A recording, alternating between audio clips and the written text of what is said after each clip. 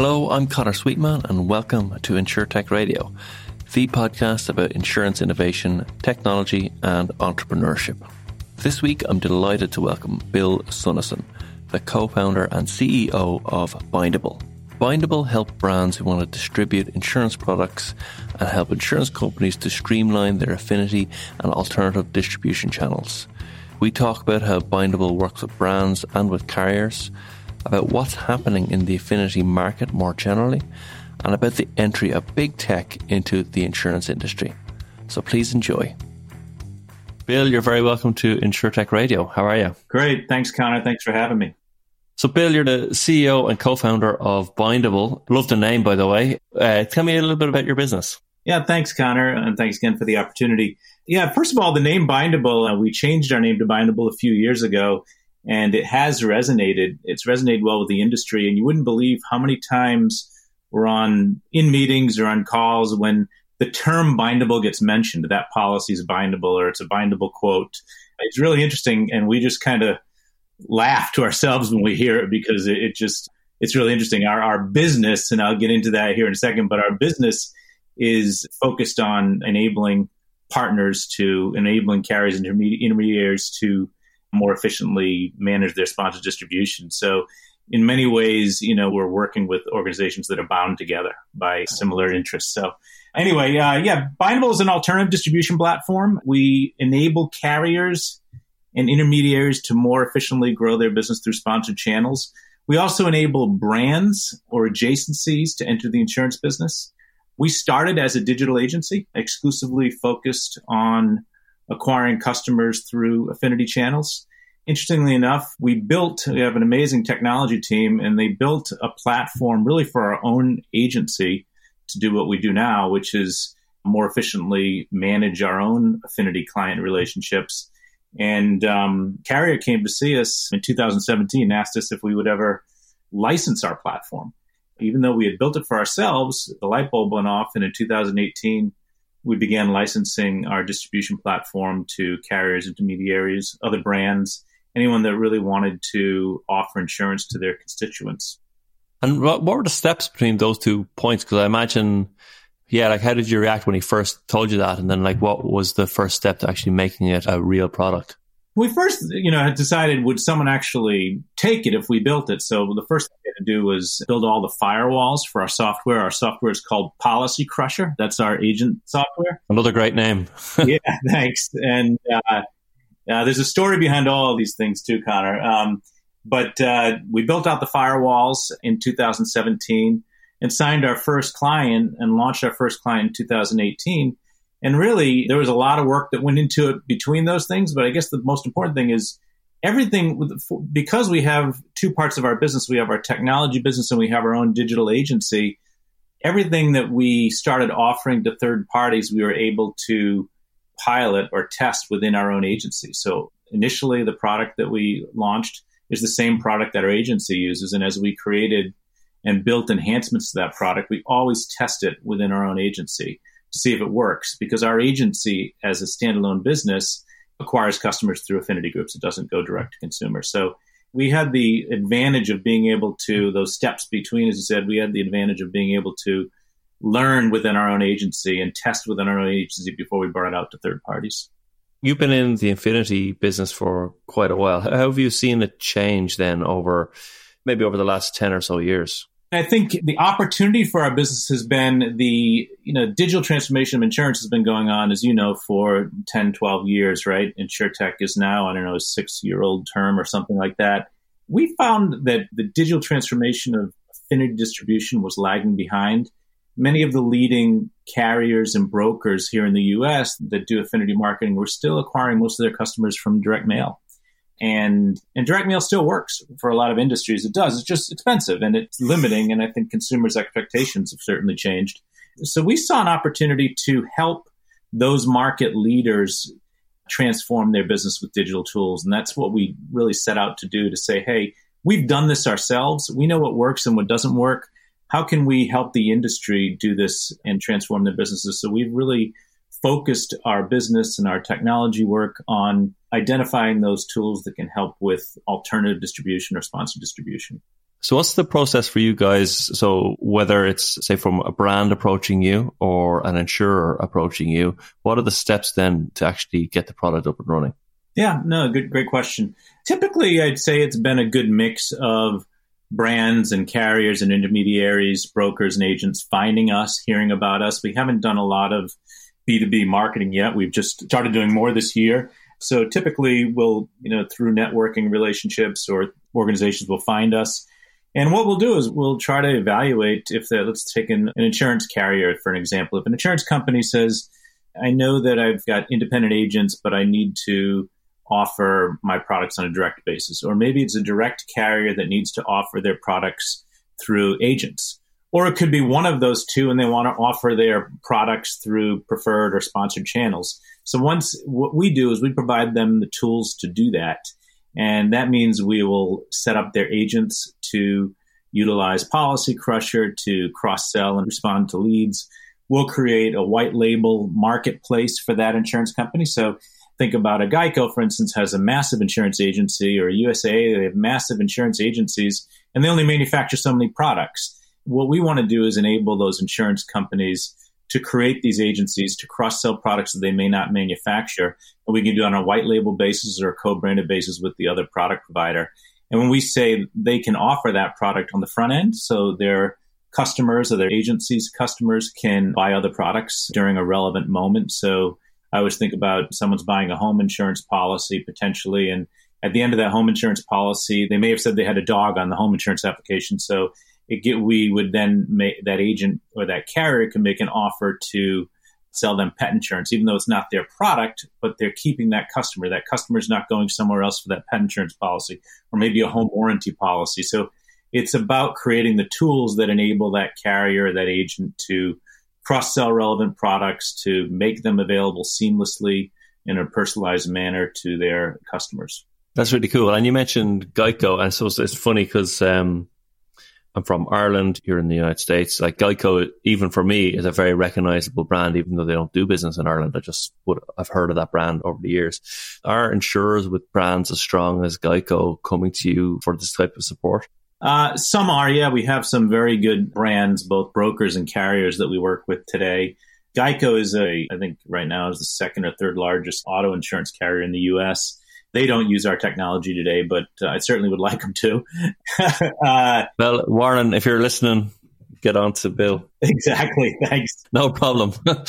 That's how we get our leads right there. Got it. Yeah. So, yeah, we do work with a lot of big brands. And I think as the market hardens, right, and as InsurTech becomes more mature, we're starting to see some InsurTechs are going public, others are merging into new businesses, others aren't making it. Right. I think the key value proposition we believe we bring is distribution advantage. And, technology comes and goes, right? And someone can always build a better widget. But it's really about having distribution advantage, meaning we want to enable brokers and carriers to get access to the customers they want to get access to. And we want to help them do that through preferred channels. And as this market hardens, and everyone says this market's already going hard, right? InsurTechs that don't drive profitable customers are going to the carriers are going to be less interested in working with them, and especially the intermediaries. So, the sort of InsurTech 1.0 was all these aggregator sites, which I know were much more popular in Europe than they were in the US for a long time. And I'd say it's probably because we have 50 regulators and most of these European countries have one, right? But the aggregators were very popular over there. When the aggregators first came to the US, they provide a great value proposition to the consumer to shop for insurance, but you end up getting a lot of online shoppers. So the profitability of those customers may not have been as high in the early days. And carriers are being much more selective in who they take leads from. So what we've tried to do is say, let us provide the tools to the intermediaries and the carriers that want to create their own agencies to access the better customers. And better customers can really be defined by whoever they define as their best customer. But we believe when the market hardens, just online shoppers are going to be the least profitable customers. And those that come through adjacencies or preferred channels are probably going to be the most profitable. And again, when carriers and brokers are going to need to separate themselves by having better distribution. So where do you see Affinity going? Like a lot of people talk about the big tech players getting into insurance, and people seem anxious about that type of scenario. I don't necessarily think it's a bad thing. Competition is always good. It makes us all better.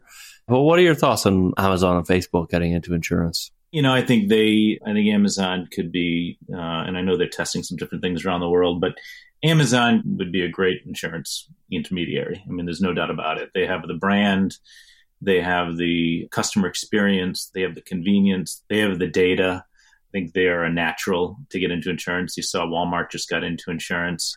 I think you'll start to see more and more of these brands want to monetize insurance differently. Customers want personalized offers. They want convenience, and these brands provide that. So I think you'll start to see more of these brands enter the insurance business, and it may be in different niches. It may be not broad, but in things that they think that they provide value in. And I think the industry has to be ready for it. I don't think they necessarily need to be insurance companies. I think they can partner with the right companies, the right technology providers to provide solutions to consumers. It was about 4 or 5 years ago, Accenture did some research. I always cite it. It said 67% of consumers are willing to buy insurance from a non-insurance brand. And that number has to have increased since then.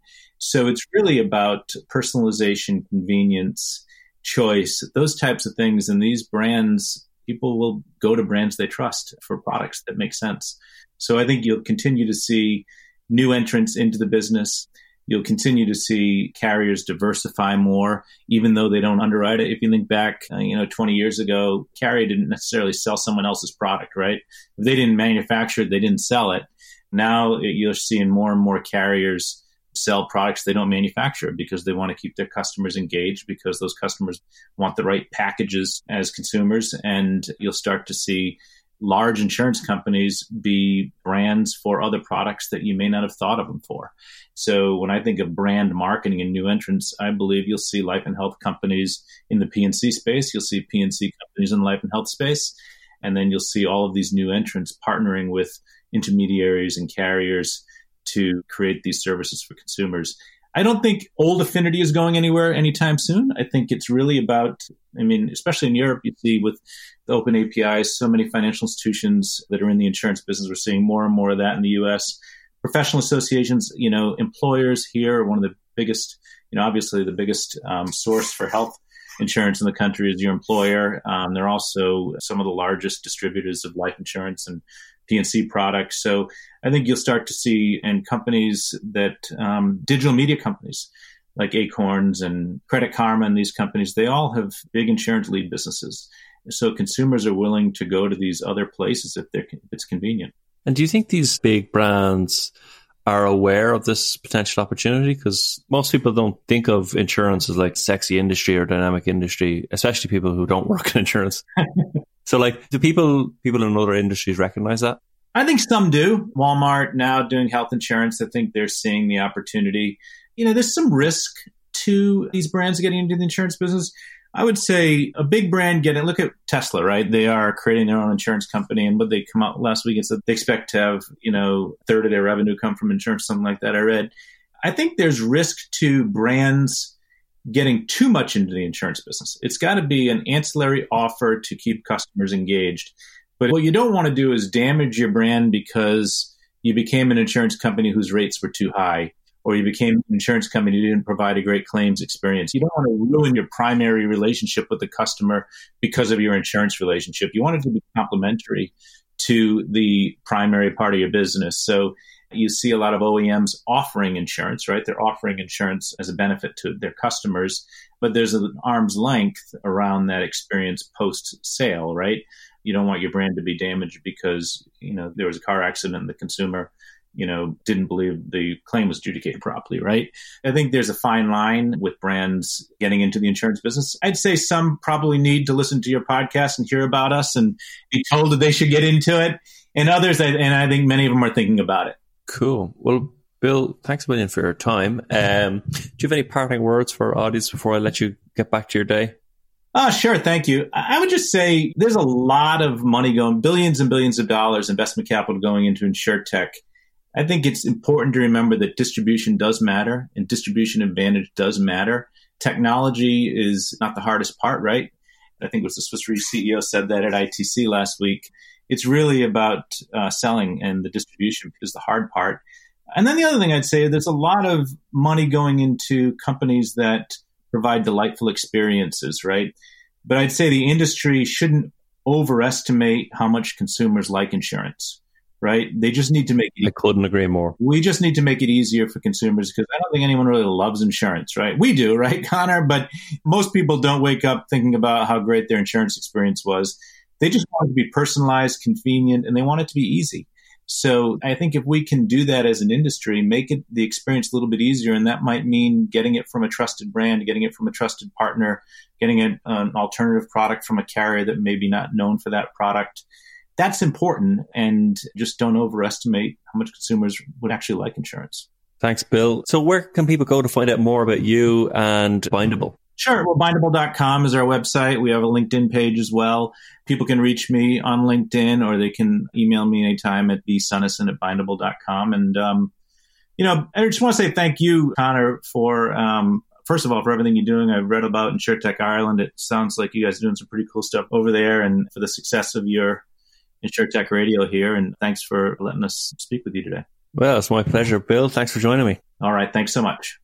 Thank you for listening. Don't forget to subscribe on Apple, Spotify, or wherever you get your podcasts. You can find us on LinkedIn, and please visit our website, insurtechireland.org. See you next week.